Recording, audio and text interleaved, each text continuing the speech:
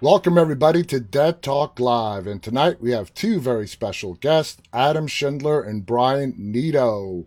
Guys, thank you so much for being on our show. Adam and Brian, how you guys doing? Good, man. Excellent. Yeah, excellent. Thanks for having Again, us. again, thank you so much for being on our show. And before we dive into your guys' work, you guys have a long work history together. hmm I'm really curious to find out how that started and how it's continued throughout the years. Let's go with Adam first. Sure. It started 36, 37 years ago. We Uh, met in fourth grade, so we've been good friends, best friends since literally fourth grade. So we met in fourth grade. We grew up in Minnesota, suburb Woodbury, outside of St. Paul, Minnesota. We met in fourth grade over a love of, comic books and genre movies and the such. And we became fast friends. And I think it was around junior high. We were bored one summer, and my parents had a VHS camera. I don't know where we got the idea to make a movie, but we decided, hey, this is a good way to burn some time. So let's just make a movie. And we made a terrible ripoff of Child's Play with a With Cabbage the Patch with the doll. Cabbage Patch doll. With a Cabbage Patch doll, literally. Um, and it's just kind of been nonstop ever since. I mean, this is in the 80s, obviously, and then, we went into high school, and when our friends were saving up money to buy, a used car or whatever, we were buying video cameras. We were just like the video geeks, that and yeah, that's what we did, and then we just, it just steamrolled from there. Back in the early 90s, in high school, in the mid 90s. We didn't have the access to the internet like we did now. We do hmm now, where you can just find all that information just at a touch of a button. hmm So we were doing, they had a thing called Film in the Cities, which is like film courses downtown Minneapolis, which our parents would like take us to to like learn how to do all that stuff. We were just in it. We were trying to write little stories, running around in our backyard. Just a lot of times it was just Brian and I, like, okay, you shoot. Now it's my turn. There's like each movie only had two characters in it because that's all we If until you we had. think the filmmaking process is boring when you're an adult, and it's a lot of, sit around and waiting, try to explain to other 9, 10, 11, 12-year-olds, all right, you have to wait here while we do this, and we're going to go shoot this. And they're just attention span of a gnat, no interest. yeah. So that's why it was usually us. And so it's tough to make a film with two people. But I think more than anything, when we look back on that stuff, we realized that it was our film school, because when you go to film school, it let us understand how do you make a lot with a little. I mean, and when I say a lot, these these were not amazing films, but I think it taught us like how to get creative. We didn't, it was just a bunch of 10, 12, 11-year-old kids running around trying to tell a story with just one person on camera, one person Right. behind it. So Trying to remake El Mariachi. I remember going yeah, to the Bell Auditorium at University of Minnesota, watching El Mariachi, and then our movies for the next year were all like, rip dramatic off. pan-ups and rip-offs of everything we could do, But for I Robert. think that is amazing that you guys are childhood friends that had Mm. this shared interest, and here you are, 30, almost 40 years later, and Hmm. that work relationship has developed into this. And I think that's just fascinating. Now, Brian, Hmm. did you guys both share a love for horror going Hmm. way back, or is that something that developed as the years went on? Definitely, yeah. I mean, I think from the very beginning it was horror, but I mean, just I guess genre films in general. I don't know why we gravitated to horror. I can't explain why. I think probably because it's so visceral, and when you're young, you're always looking for thrills. You want to laugh, you want to cry, you want to jump. And so, but even, I was born in New Jersey, but we lived there before. That's not when we first met. I moved to Minnesota. That's when we first met. But even before then, before we moved there, I have, pictures that my mother kept of me drawing, characters at cemeteries and this and that. So why I gravitated to that as a young kid, I have no idea. But it was really always about that. It was always about, it was stuff like I said, we did a Child's Play ripoff. Probably hadn't even seen Child's Play at the time, but we knew the concept, and so we were just trying to mimic it. So it was, yeah, it was always that, for whatever reason. We haven't tried to dissect why that is, but it's stuck around till this day. So, I guess it was just in our blood from the beginning. Now, Adam, I gotta Yep. ask you this. Now, when you guys were doing as kids this Child's Play ripoff, or your any other follow-up, amateur horror videos, did you guys use like for blood any kind of special, Well, effects? well, it started off with ketchup because we were 10 years old and knew nothing else. But there was I do remember, and I think it's actually still there in St. Paul. There's a magic store, Twin Cities Magic and Costume. I don't know how I remember that, but they had a whole section of like fake blood and prosthetics and whatever. So as we got more involved and our ideas got bigger and more elaborate, I would spend many a Saturday afternoon down there begging my mom to buy me like, this pint of fake blood and this like prosthetic bullet wound and this prosthetic cut. And so we spent a lot of time doing that. But it was, it just steamrolled from there. It's just, you learn, like Brian said earlier, it really was our film school. Brian and I, neither of us went to film school. We went to college, but not film school specifically. And just learning how to be resourceful and how to shoot a movie with two people and how to frame a shot. Like, I don't know, you just learn how to do it. And, I still have those. And no, it's not going to see the light of day. It's not going on YouTube. I'm never showing this to anybody else other than family. But looking back on that stuff, and I've seen it recently because I was digitizing some VHS stuff for my parents, and I stumbled across it. And I was like, looking at it, I was like, I mean, it's terrible, absolutely terrible. But I was like, we were framing shots back then. Like we just It was had an instinctual. instinct. Yeah. Yeah, it was just an instinct. Yeah. Like, oh, that's. But the is one it thing that's instinct also right there? carried, a lot of stuff is carried over, but the other stuff, like I talk about El Mariachi, we watched, read his book and later in the years, but what we did was watch how he, so we bought he had a wrestling belt. So he famously put like wrestling belts or belts for when you're lifting weights. He would tie little explosives to it. You had a power. So we would try all that stuff. So I think more than anything, I think what we had is a real passion for just all facets of storytelling. We would buy the scores for all the films that were out at the time and cut those into the openings of the films, which is all done in camera because we didn't have, we would. Yeah. I remember once creating like a blue screen where we would shoot something, put it on our VHS, or on our television, shoot it in front of the television, and then use that. Again, we were just experimenting, but more than anything, it was just we were teaching ourselves how to be storytellers. And again, these were not great films, but more than anything, it's just It's the learning experience. It's something that Absolutely. you really Absolutely. cannot even get at school. It's to be out there trying, seeing what works and doesn't work. And I have no idea how you guys use the green screen with VHS technology and without digital recording software to edit it.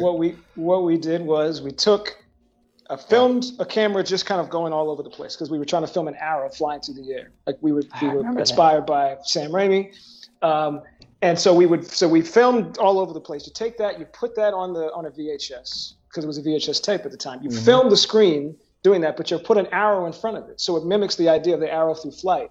So we would cut that in, but we had to do that all in camera. So we had to do that moment and then capture the arrow chasing after one of us. So again, all that, it was. That it was is the definition of innovation right there.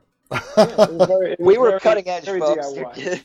This is like before ILM, we were cutting edge. No, it was, but yeah, it's taking chances and being aggressively naive and excited and just going, there was no like, you can't do this. We're like, well, why not? Figure out a way. We'll just figure out a way. Yeah, why not? We'll just Yeah. figure out a way to do it.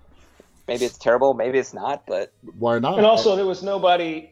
This was before we thought this was a career. We were just having fun. Exactly. You know what I mean? So we weren't thinking anyone was going to see these. No one was waiting on them. We weren't some prodigies that were also all of a sudden, people were expecting us to turn out great stuff. It was for us. It was seen by us and our parents. God bless them for watching them. But it was just for us. It was the definition of, like you said, a passion. Now, And, you said it was fun. I'm going to ask this question before I go on to my next question. Is it still fun today? oh God, yeah, absolutely. oh yeah, Adam? hell yeah, Yeah? Yeah. yeah, hell yeah, hell yeah. What would you... No other thing. For all the ups and downs that the industry can provide you, there is nothing I would want to do more than this. Awesome. I love it. I love it. I love it. Now, what would you guys say was your quote unquote first professional project? Brian, I'll throw that to you. Well, we paid to, well, I think we were paid to write something for an artist to illustrate. We were paid to write a treatment outline for a world that a friend of ours we had met at Comic-Con. He was a very skilled artist, still a very skilled artist. We were paid to write that for him. And that was the first time we were paid to write anything. And I think that was a sense of pride in that. Yeah. The lesson we took from that, and we weren't paid much, but the lesson we took from that was when you are paying someone for something that they consider their craft and something that they love to do, you're going to get their best, as opposed to a lot of times you're pulling together small films and you're asking for favors, you're asking people to show up for free. The feeling we had cashing that check, it was not much, but the feeling we had cashing that check, it meant the world to us. And I think that was a lesson we took when we made our first film, Delivery. So Delivery, segueing to Delivery, that was our first, although we paid for that ourselves. That was our first professional. I would say that was probably our first professional production, because although we paid for it, we built it like a real production. We had insurance, we had caterers, we hired our crew. We didn't pay them much. If anyone in our crew is watching this, we love you guys. Thank you for breaking your backs for us for that film. But that was our first production that we built after years of kind of working on other people's projects and just learning how the industry works. We built the production. We mimicked it. We tailored it after how we saw larger productions built. We did it for ourselves on a much, much smaller scale. Yeah. And that was, we treated it like a real film. And to that point, like a lot of times smaller films, what they'll do is they'll have to shoot on available days. We said, no, we're going to block off 2 weeks. We're going to take time off work. We're going to get these people in so that we're getting them in a really consolidated amount of time. They're in, they're out, they're done, like a traditional film.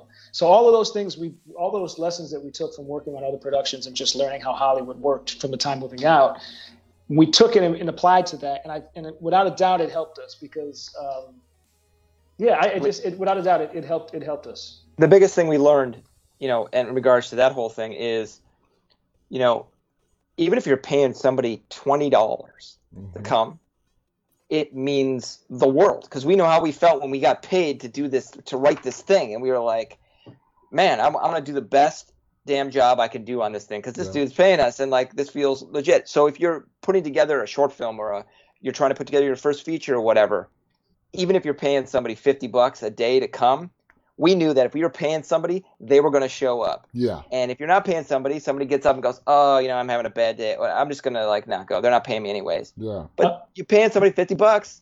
They'll show up. It means something. They'll show up. It means something. I'm sorry to interrupt. I see someone writing on the chat and she wants to ask a question. Ariel, I don't mean to jump you, but she was saying, can I ask a question? Are they seeing us? And I'm like, we see you. So ask your question. Maybe we'll answer it. Okay. I want to ask these guys something, but I'm scared. I don't even know if they can see the chat. Well, they can. You can see the chat. See the chat. Ask your I'm new at talking on YouTube and things, and she's encouraged to say, so she hasn't asked it yet, but I'll keep an eye to see if she does just fire ask away it. When it pops up. Don't be afraid, Ariel. Just go ahead and ask your question. So I want to start. We're going to get to Delivery, but I want to start with 50 States of Fright. Okay. Thank you guys, by the way, for sending me that screener to that episode. It was a wild 9.5 minutes. That short. I loved it. It had a great mixture of character storytelling, blood, gore, and combined. And it was only it was just under 10 minutes. Now, describe, let's go with Adam. Describe to us what 50 States of Fright is. According to IMDb, it's 3 shorts, 3 episodes, each of them being shorts. Whose concept was that? Is that something you guys were asked to do? Just tell us what it is. Yeah, we'll tell you how it came together. So it's Sam Raimi. It's Sam Raimi's show. It was originally conceptualized for Quibi, if anybody knows what that is. Yeah. Got Quibi. Which was basically a network for your phone, is how it was sold. So it was originally done for that. Quibi has since folded, but Roku channel has picked up all the Quibi, a lot of the Quibi content. So. It should be coming out on Roku shortly. I don't know exactly, but we've been told shortly. Yeah, to my surprise, actually, this show is on the Roku channel. My distributor didn't even tell me. Okay. Well, all right. We're part of the same family. They're part of the same family. All right. Exactly. So exactly, it's the same type of thing. But it was originally conceptualized by a number of people, and Sam Raimi came aboard. He shot the first episode, and basically what it was meant to be and what it is short horror stories. 50 States of Fright, taking urban legends, horror stories from 50 states, and turning them into episodic television. Mm-hmm. And the way it was recorded for Quibi was they're in, what they called quick bites. So ours was 3 chapters. Each chapter is like 8 minutes long. So you can get quick bites of information or quick stories. And the hope was that you would watch it on the go. Like you're on the bus or in the bank, you watch an episode. Oh, I got this. Roku is going to put them together. You'll be able to watch it on your television, which is always how we that's how we shot it. Our episode is large, and there's a lot that goes on, and it's better watched on a television, to be completely honest, or a movie screen. But yeah, that was the concept. Hopefully it does well on Roku, because I've seen Roku has picked up some of the Quibi stuff for other seasons. Mm-hmm. And they have, Raimi did the first episode. We have Becken Woods, who from Quiet Place. Ryan Spindell did an episode. The Mortuary Collection, which just came out, he did an episode. There's a lot of really, really talented filmmakers that have done takes on horror stories from their given state. We lucked out. We pitched a story from our home state of Minnesota, and luckily we're selected as we like that, we love that, we want to do that. So we were just high-fiving at the fact that we get to do our home state. Yoko Okamura, who is also a Minnesota filmmaker, she did the Kansas episode. Great episode. I mean, there's a lot of really, really unique, really cool stories, really well done. So check it out on Roku when it comes out within the next month and a half. I mean, it's like up there. The quality is fantastic. The quality is. The episode so Brian, when if you look on IMDb, it says 50 states of Fright came out in 2020, but that's not accurate.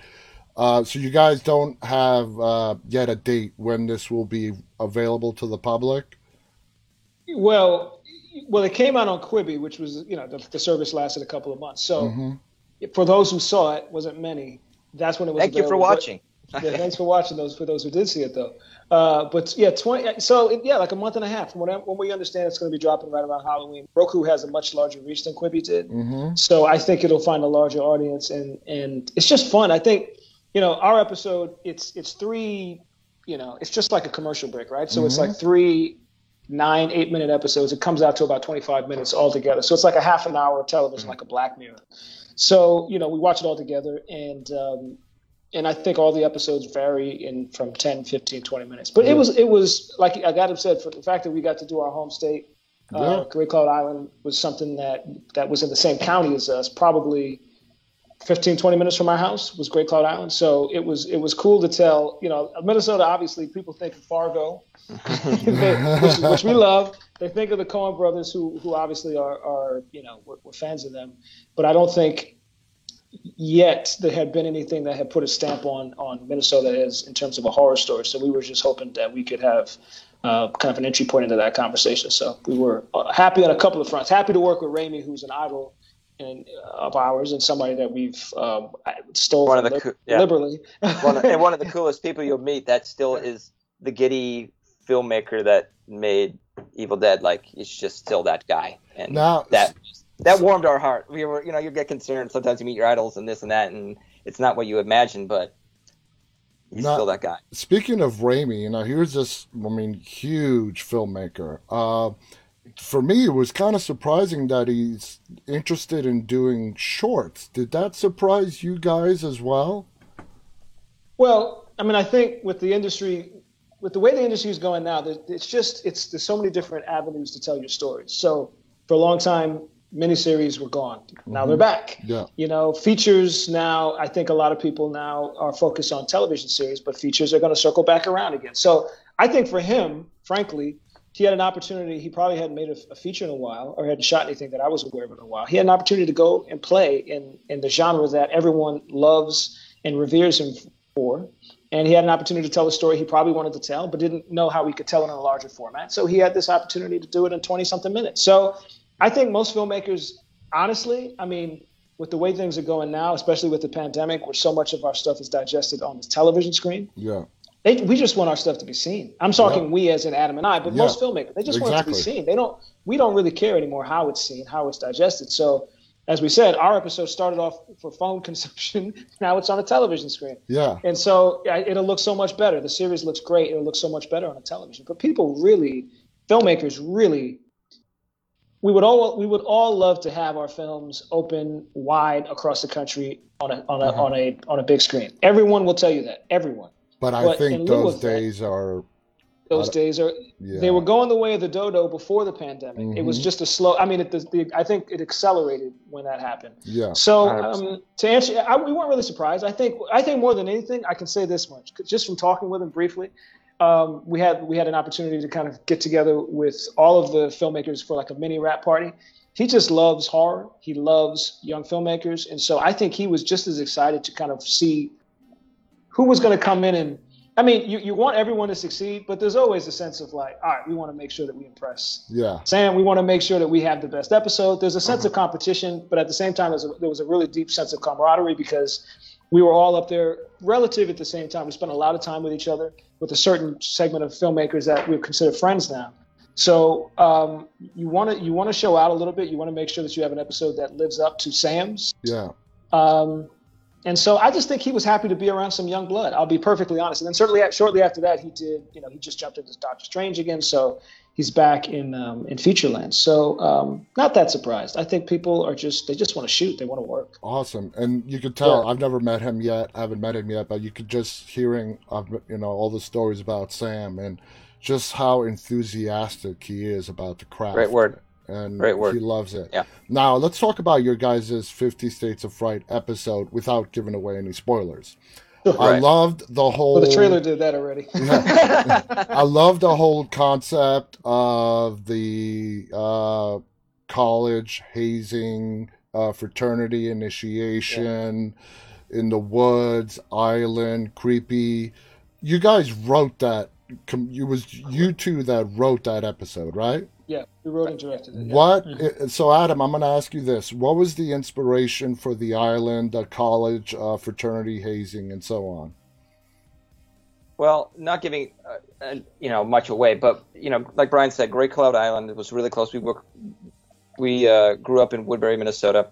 Great Cloud Island is 15 minutes from where we grew up. Although we never really went to Great Cloud Island when we were growing up, we did hear rumors. You hear rumors about all types of things happening on that island. It was literally a grab bag of possible things, from hauntings to CIA to UFOs. I mean, there was a whole bunch of rumors like the about Bermuda Triangle in the Midwest. Bermuda Triangle of the Midwest. Yeah, great way to put it, Brian.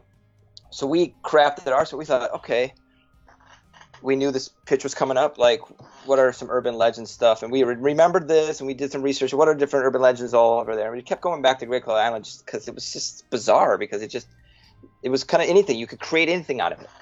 And that's exactly what we did. We said, what if this island was all these rumors were a front for something else that was going on? So we were like, okay, how would you, what would you think? How would you get people to that island that feels organic, to the island to experience whatever this is? Like hazing, perfect. I mean, we had all gone through college. Brian and I neither of us were really in fraternities, but my college, Augsburg College, was like literally across the street from University of Minnesota. So I've been to those parties. I've seen all that stuff. We know how that works. We've seen plenty of movies where we know how that works. We're like, this is a perfect in. 3-4 unsuspecting, guys hazing on an island, chaos ensues. Yeah. And so that's we just wanted to make it fun, fast, fun, fast, scary. All the stuff that we love when we go in to see these type of movies, and a nod to Sam Raimi again, all that kind of stuff. Like, his stuff is fun, it's fast, it's brutal, it's gory, and you're leaving the theater feeling full. And coming from a lifelong horror fan as myself, not much in terms of plot twists surprised me, but that ending in your episode surprised me. Okay, I don't know why. I did not see that coming, and I loved it. I loved how you took Minnesota and the big like Scandinavian, Norwegian cultural population and integrated it into that, and to find out that, and it's hard. I mean, this is like under 10 minutes. I keep having to remind myself that in that time you managed to take a story, and by the end it's completely flipped on its head. You know, who you thought was this and who you thought was that. You were all. We were trying to wrong. make, if we figured if we made it move fast enough, people wouldn't have time to figure out what was really going on. To your point, in terms of like the second guessing. So Right. yeah, I mean, the features we've done before, which I'm sure we'll talk about later, were much more. They were smaller in the sense that the scope had to be small because you didn't have a ton of money. So with this, we didn't frankly know how much money we were going to have. We just went in and pitched the biggest, baddest kind of. We just had no idea what we really were going to have at our disposal. So when we pitched it, we kind of handed it in like, here you go. And when they selected it, we're like, oh shit, okay, great. We'll make something big, and we'll make something that has a lot more locations than any of the features we've done.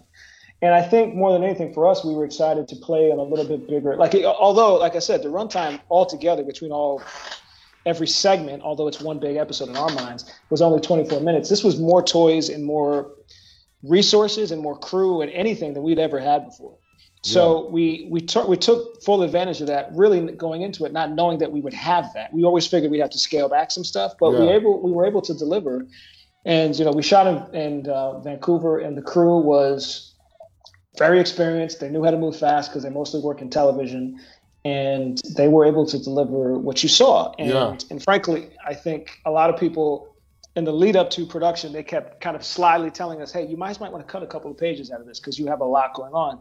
And we were like, oh, we're good, which is part confidence, part naivete, mostly confidence, because I think, we cut our first two features, so we really know what we need and what we don't need. So when we're like, we know that we have to get to this scene because this scene leads to that scene, and that scene leads to this scene. And a lot of the filmmakers that were filming before us, came up to us with like these bug eyes, like looking at us with like PTSD, like, guys, this is crazy fast. You have to prepare yourself. And we were like, okay, we'll figure it out. And we just rolled with the punches, and we're very fortunate that we had everybody on the same page and was able to capture what we needed, because all the other episodes are fantastic. They're a bit more contained than what we did. Ours is like in so many different locations, so many different characters. Yeah, we don't repeat one. We literally don't repeat one location. It's like we're on to the next. It's like running through the forest to this. To your point, keeping ahead of the audience because we didn't want them to guess exactly where we were That's going. The twists and turns. Now, Adam, when 50 States of Fright does come out, do you know how it's going to be presented to us? Is it going to be 30 minutes, 3 separate segments? Is it going to be an It's going to be. I can't really answer that. I really don't know. I would imagine, I don't think it's going to be, from what I've seen of what they've done with the other Quibi shows, is I don't think they're rolling them out like Quibi originally did, which was drop our first episode, which was 9 minutes, and then our second episode the next day, which is another 8 minutes, and then the third one. I think you're going to be able to watch it kind of like all the way through, like still as the episodes, but in one sitting you'll be able to sit and watch it. It's how I imagine. Yeah, so I've been watching. I have Roku, so I've been watching it. It's not that different than Netflix. Yeah. Frankly, the only difference is there's commercial breaks. Like if you'll watch one episode that's 10 minutes, but there'll be commercials, and then you'll jump to the next one. So it's kind of like it's what's called AVOD, advertising video on demand. Exactly. Yep, exactly. Yeah. So there's a lot of. I mean, the stuff that's coming over. There's a lot of, not to be a big Quibi show, but there's a lot of stuff on there that got lost because Quibi came and went so fast. There's a lot of really cool stuff on Quibi. That's now on Roku, so check it out. Yeah. Now, did Sam and company give you guys autonomy when it came to your segment with casting and just complete 100%. Control? 100%. Yeah. I mean, we handed in the script. We got notes from the team, and then we did a read through. We did a table read with Sam and a few other people. And Sam. One of the highlights of our career thus far was having Sam Raimi read a character named Ash from our from the Evil Dead. His name's Ashley, but people in our episode call him Ash. So he played that character as we did the read through, and Brian and I were just like nudging each other, like Sam Raimi's playing Evil Ash. Dead. Yeah, like he had unsurprisingly, he had some amazing notes, but they were all like practical notes, like on the day when you're on set, that blah, blah, blah. This guy that's been making movies since 1980. When did Evil Dead come out? 80, 81? 70, maybe. So I think it was he's the been end doing of the 70s. Yeah. Yeah, yeah. So he's been doing this for a minute, and so the notes were just so great. They were filmmaker notes. They weren't. No disrespect to any execs listening to this. They weren't exec notes. They were filmmaker notes. Like he understood what would happen when you tried to translate this onto the screen, and so he would be able to pick out the pitfalls, the potential pitfalls. So he had amazing notes, but yeah, beyond that, like the casting of it, I think people didn't understand what Quibi was going to be yet, so there was a bit of excitement and a bit of a buzz. Although people were like, "What is this thing?" So, you know, we the casting director that we had that was assigned, I believe, to all the episodes. You know, she was like, "Look," she got it to Asa Butterfield's agent, and he really dug it, and so we had just a meeting with him via Zoom. He was in the UK, and I think he didn't have any notes. His only question, I think, Asa's only thing was like tone. Because, you know, tonally, there's humor in it, but there's also a lot of blood in the sense that, and so we said, like, we kept telling we kept telling all the people that were in the film, like, look, we want to have humor because these are young men in a fraternity going off into the woods and razzing each other. We want to have that playfulness to it, but at the same time, we don't want the playfulness to undercut the horror. Yeah. So I think for everybody, their real question was like, what is this like? What are the comps like? And frankly, I don't mean to sound like we created something completely original. We were trying to come up with comps, and we had a hard time because Scream is too kind of meta and tongue in cheek, and this was not that. Like there was humor, but there was some serious horror in it too. It was, and so I think it was I think it was balanced very nicely. Yeah, thank you. And so that was Ace's only note, and all the cast. I mean, the producers were excited to get him, and I think, frankly, for us, like when we met with him, we should probably watch a little bit of Sex Education, which is on Netflix, and we were like, oh, okay, this guy's a pretty big deal, and he also we've worked with a lot of really great performers, and he was maybe the most technical we'd ever worked with in the sense that like you give him a note and he would execute it like to perfection, almost like an athlete. Yeah. But athlete knows his body and can do whatever he needs to do. Like he knew, be like, can you do it with this, this, and this? He goes, okay, goes and does it, comes right back, and you're just like, wow, that was incredible. Can you pause for 2 seconds, give him a chance to do this thing before do it? No problem. Like no problem. Awesome. And the important thing was also because he was our main character, you know, his willingness to just kind of just go into it and just jump in, it trickled down to the rest of the cast because the other boys the other young men rather that were the fraternity brothers, they got along so well. Like those two were like those four were like a gaggle across like they would, whenever we, you know, move on to the next shot, those four would like just kind of run off to the craft services or run off to a tannery. They were always together, and that camaraderie, I think, I mean, I suppose we could have. I suppose we could have. Yeah, exactly, Adam. It came through on the screen. It really did. Yeah, they met each other. Yeah. They met each other on the trailer before, you know, a few hours before we started rolling. So it's like we were fortunate that the chemistry was great between the four of them. The character that plays the Ash character, Ashley Alex Fitzallen, we had seen his Netflix show, and we were talking about the character, and we were trying to figure out how we cast this guy or whatever. We're like, well, it's just like the Harry character in the show on Netflix or whatever. And we're like, why don't we just go get that guy? Because he's awesome. And we were able to do it. That was like, it's like the first time in our careers we were ever, you know, you have the star power of Sam Raimi and, you know, and the Quibi, and everybody was really excited about it and didn't know what it was going to be. So there was a lot of like mystery behind it, and people were excited to just kind of be part of it because everybody was being part of it and let's join it. And that was great because we were like, oh, we can go get the people we want because, you know, if you're making a movie and you're working in Hollywood, that can be a tricky path. That's that's the hard part of getting a movie made. It's like how you put the movie together, like who, you know, the worth of actors and all this kind of stuff, which is stuff that it's insane. You know, it's insane. Yeah, it's insane inside of the creative stuff. So we were just like creative. This guy is perfect. This is who we kind of wrote the character for. Let's go get that guy. We can get that guy. Let's, you know, I mean, like you've never been in that position. We can go get that guy. And then we went and got him, and he knocked it out of the park too. I mean, they all did. Everybody did. They worked their butts off. So let's go now to your guys' first feature film, Delivery: The Beast Within. It was a found footage type film. I'm assuming it being your first feature film, as a lot of independent films, you had a very tight, small budget. How did that story come together? well, and a question is found footage, making a found footage film more, is it cheaper to make as opposed to other type of films? So, or was just the idea for Delivery was a found footage type film from the very beginning? Yes. From the beginning. From the beginning. Yeah. From the beginning. And just a bit of history, when we conceived that idea, this is before, when we conceived it, the original Paranormal hadn't even come out yet. So the only things that were really kind of in the ether, Cloverfield had come out the year before, but nobody was thinking that a $30 million movie can be replicated as a whatever. Mm-hmm. And then there was a film called Lake Mungo out of Australia, which is fantastic. Okay. Fantastic. And so, one of the best films. And so the only thing that felt like a real comp was Lake Mungo was much closer to what we were pitching our manager was much closer to Lake Mungo than it was to Cloverfield. So, it was built into the conceit. It was built into the idea. Like everything that you saw was when it was what we conceived initially. You know, first act is a reality show.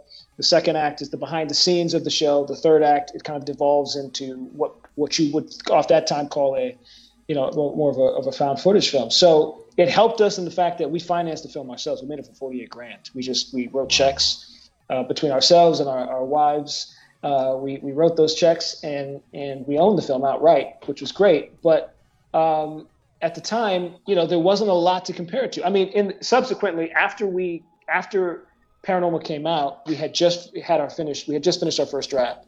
And so people were much more open to taking a meeting about kind of an unconventional horror film. Mm-hmm. But we weren't riding any wave. There was no wave when we started the concept for it. It just so happened that the wave broke as we were ready to go out and start taking meetings. And once we started taking meetings, people were very enthusiastic and they loved the idea, but they were less than enthused with the way that we wanted to approach it, which was they got a little scared.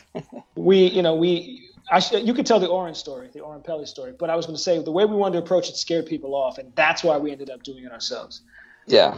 Now go on, Adam. Yeah. So our manager, Mark Manis, World Builder Entertainment, a little plug for him. We pitched in this idea. We were like, there's this movie that called Paranormal Activity. It's a found footage movie. Can you get us a copy so we can see what he did? Because it hadn't come out yet.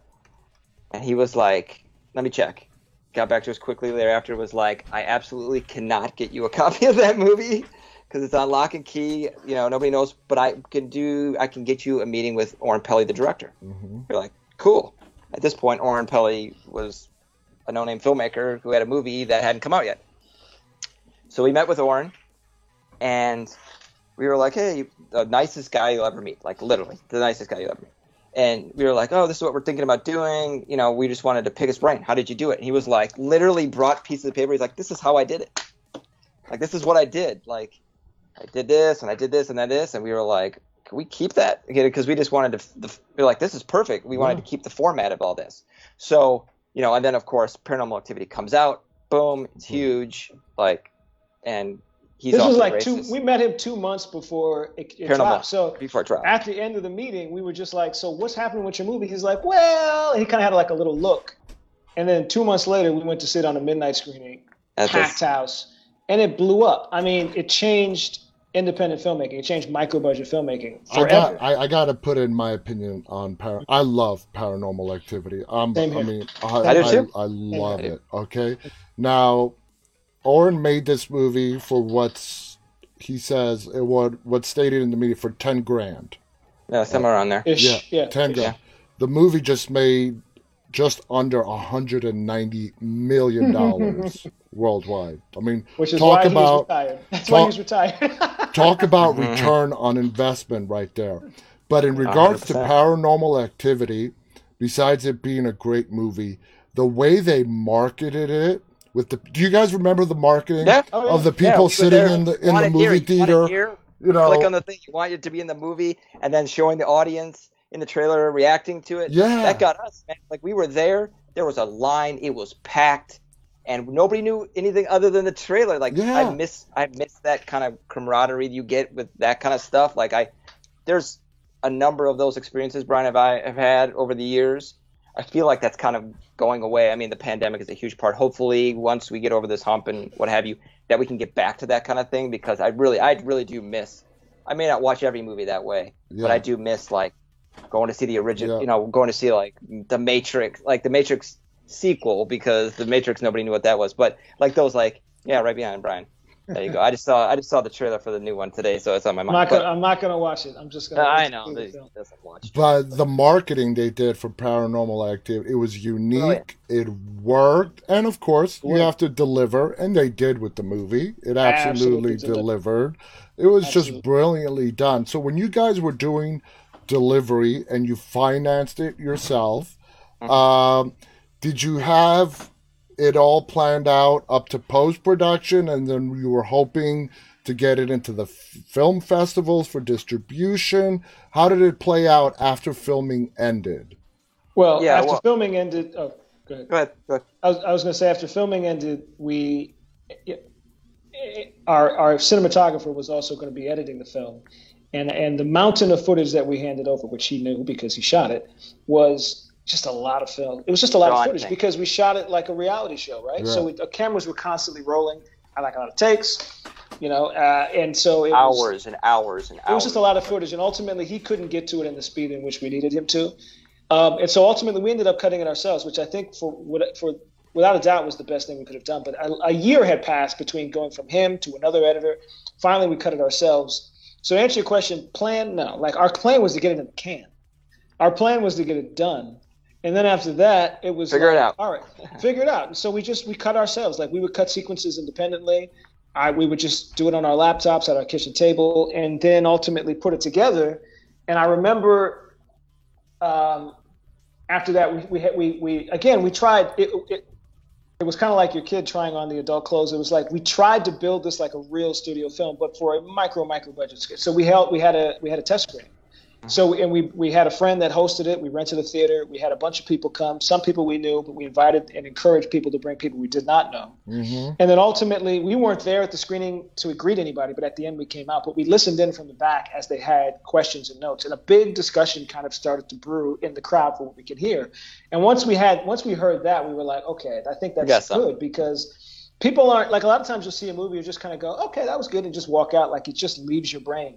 But I think this film didn't do that, and I think that helped because aside from the ending of it, which had a strong ending, it also created a little bit of a debate, which we were hoping might happen, but we didn't. You just never can know. And after that, it was just like, look, this is incredibly tiny. We're just going to hope we get into a film festival. But more than anything, I think our goals from the beginning were very, very modest. Like, our goal was like, at the time, IFC Midnight was like the go-to place if you had a low independent horror film that you wanted to get, that was the stamp of approval. It made IFC Midnight or went to Magnet, and then it was on VOD, and congratulations, you've arrived. Mm-hmm. Our goals were incredibly modest, and so after we got into LA Film Festival and we sold out of that, that was our premiere. That's when we world premiered. We played it, Sitges, which was like for us like a massive deal, which is like the grandfather of all genre festivals in Spain. And we played at festivals like New Orleans Film Festival and films at festival like Screen Fest in LA, places that were horror film festivals and genre film festivals, but also stuff that wasn't.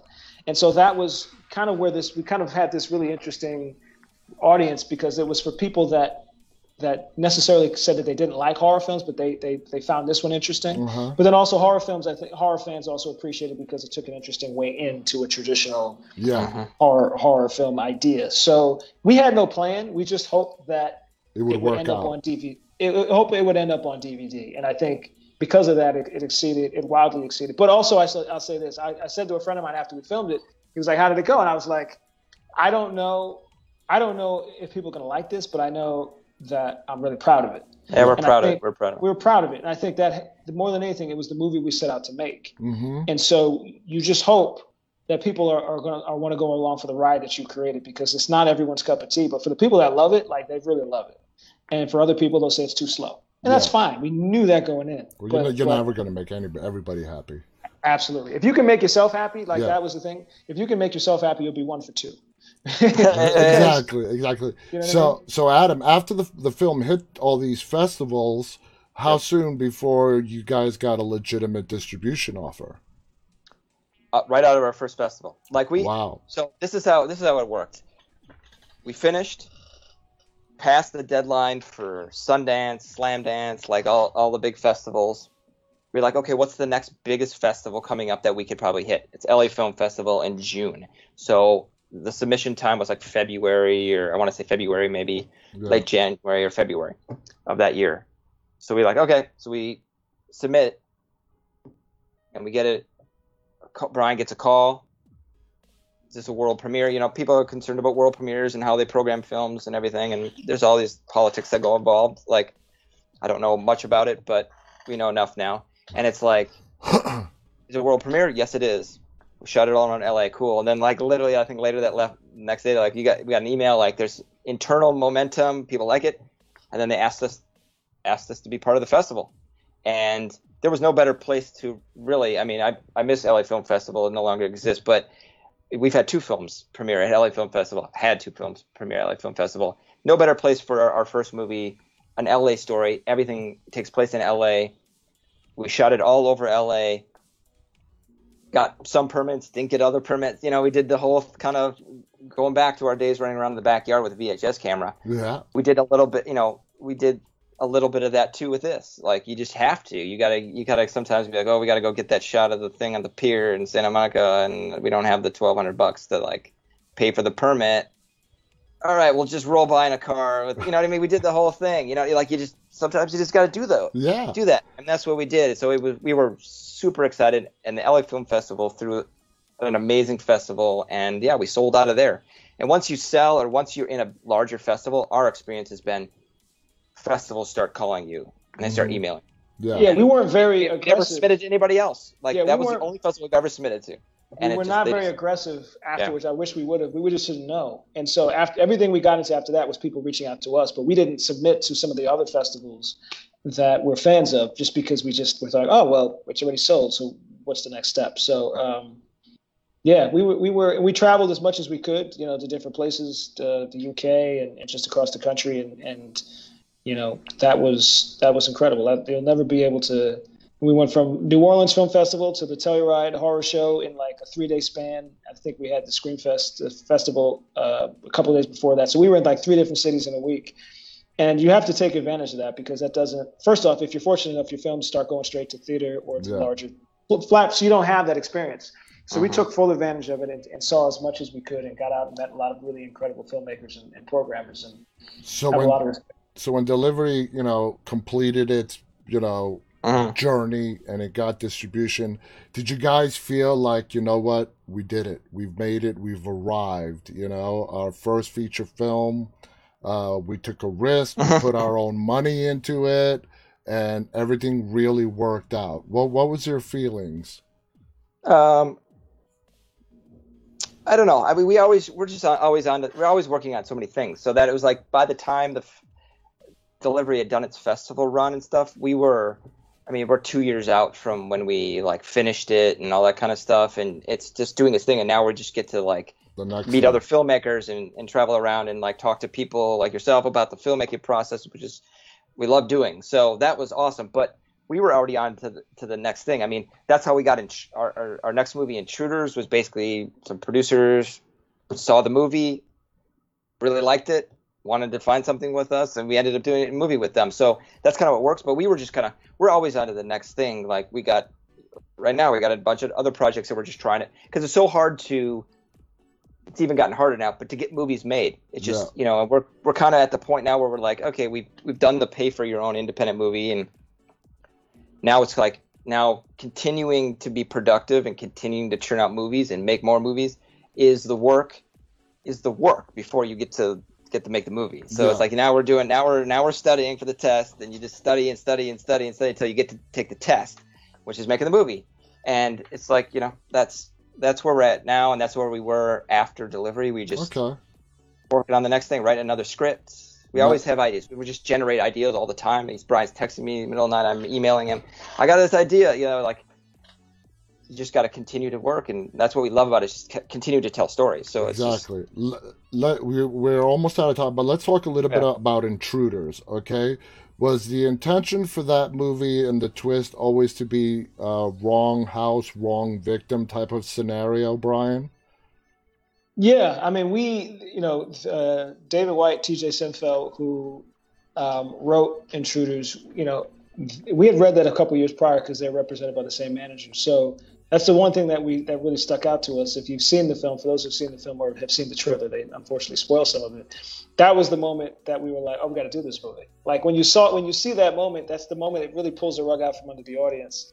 And it was really clever and it was well written. They're very good writers. I think they should be writing. If they're watching this, they should be starting today because we just started on a new project with them, which we're excited about. I think today we just got the go ahead. So, yeah, I mean well, thanks. Yeah, so that's what we were excited about. It was that twist, right? Like that was the point of doing the film.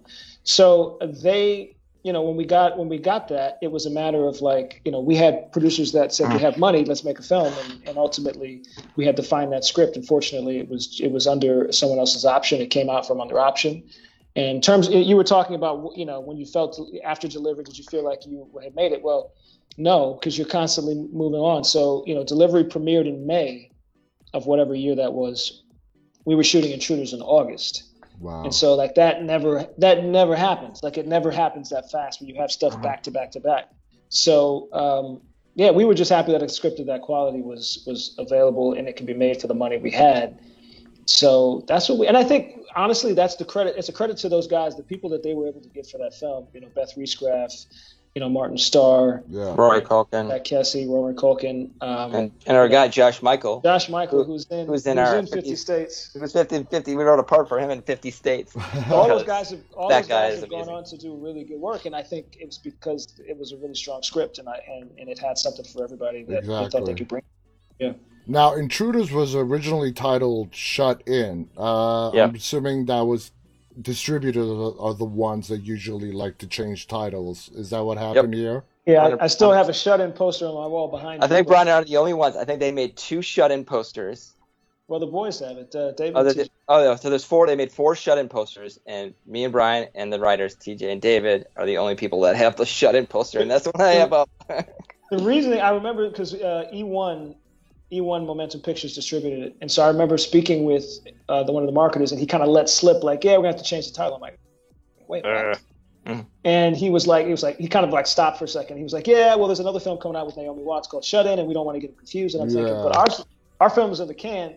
That they just started production, so it's unfortunate because Shut In. It's what the movie's about, right? Yeah. It's about her. It's about her, not the Intruders. So to call it Intruders, which is a very generic title, but so look, we're 2 for 2 on features being, Delivery, The Beast Within was originally Delivery, as in, that's what it was. So, excuse me, like I said, we're 2 for 2 on title changes for our features. So we're just, we'll see. At this point, we don't get attached to titles because we know that is not out in our hands. Yeah, like no matter. We owned all of Delivery. We owned all of Delivery.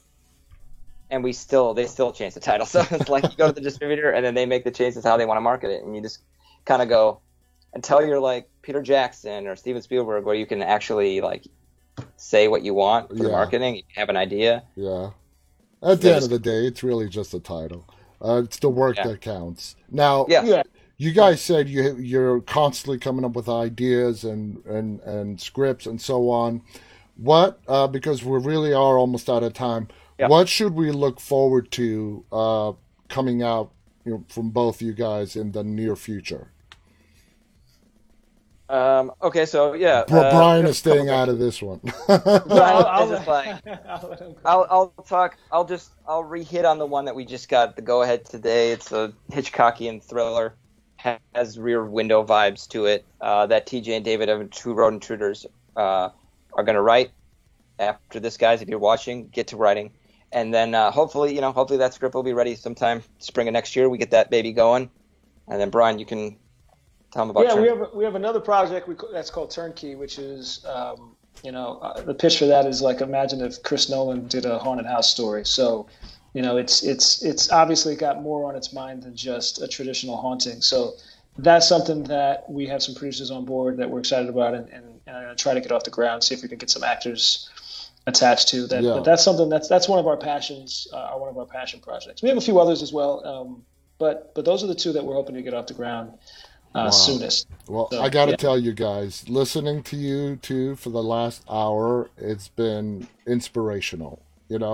childhood that. friends who shared a passion, and you guys are doing it for work, and you're having fun, and you love what you do, and you're Mm-hmm. producing quality stuff. I mean, that's inspiration, and congratulations. I mean, Ah, there's no other thanks. word that can, describe it. Congratulations. That's awesome.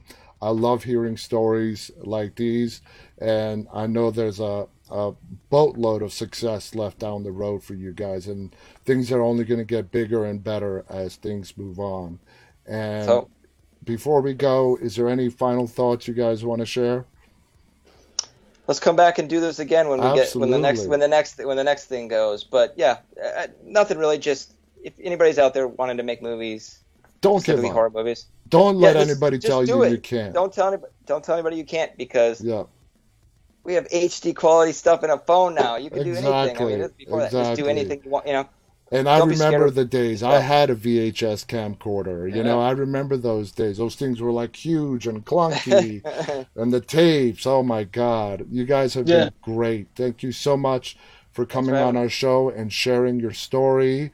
Can't wait to see the rest of 50 States of Fright when it comes out. Yeah, I'm check it looking out. forward to seeing all the other shorts in that sequence. I want to thank our audience for tuning in. Again, guys, 50 States of Fright, Delivery, Intruders. If you haven't seen these movies, please go ahead and check them out. You won't be disappointed. It's great work. So, on behalf of Adam, Brian, and myself, stay safe. Again, thank you for tuning in. Till next time, stay walking. Good night.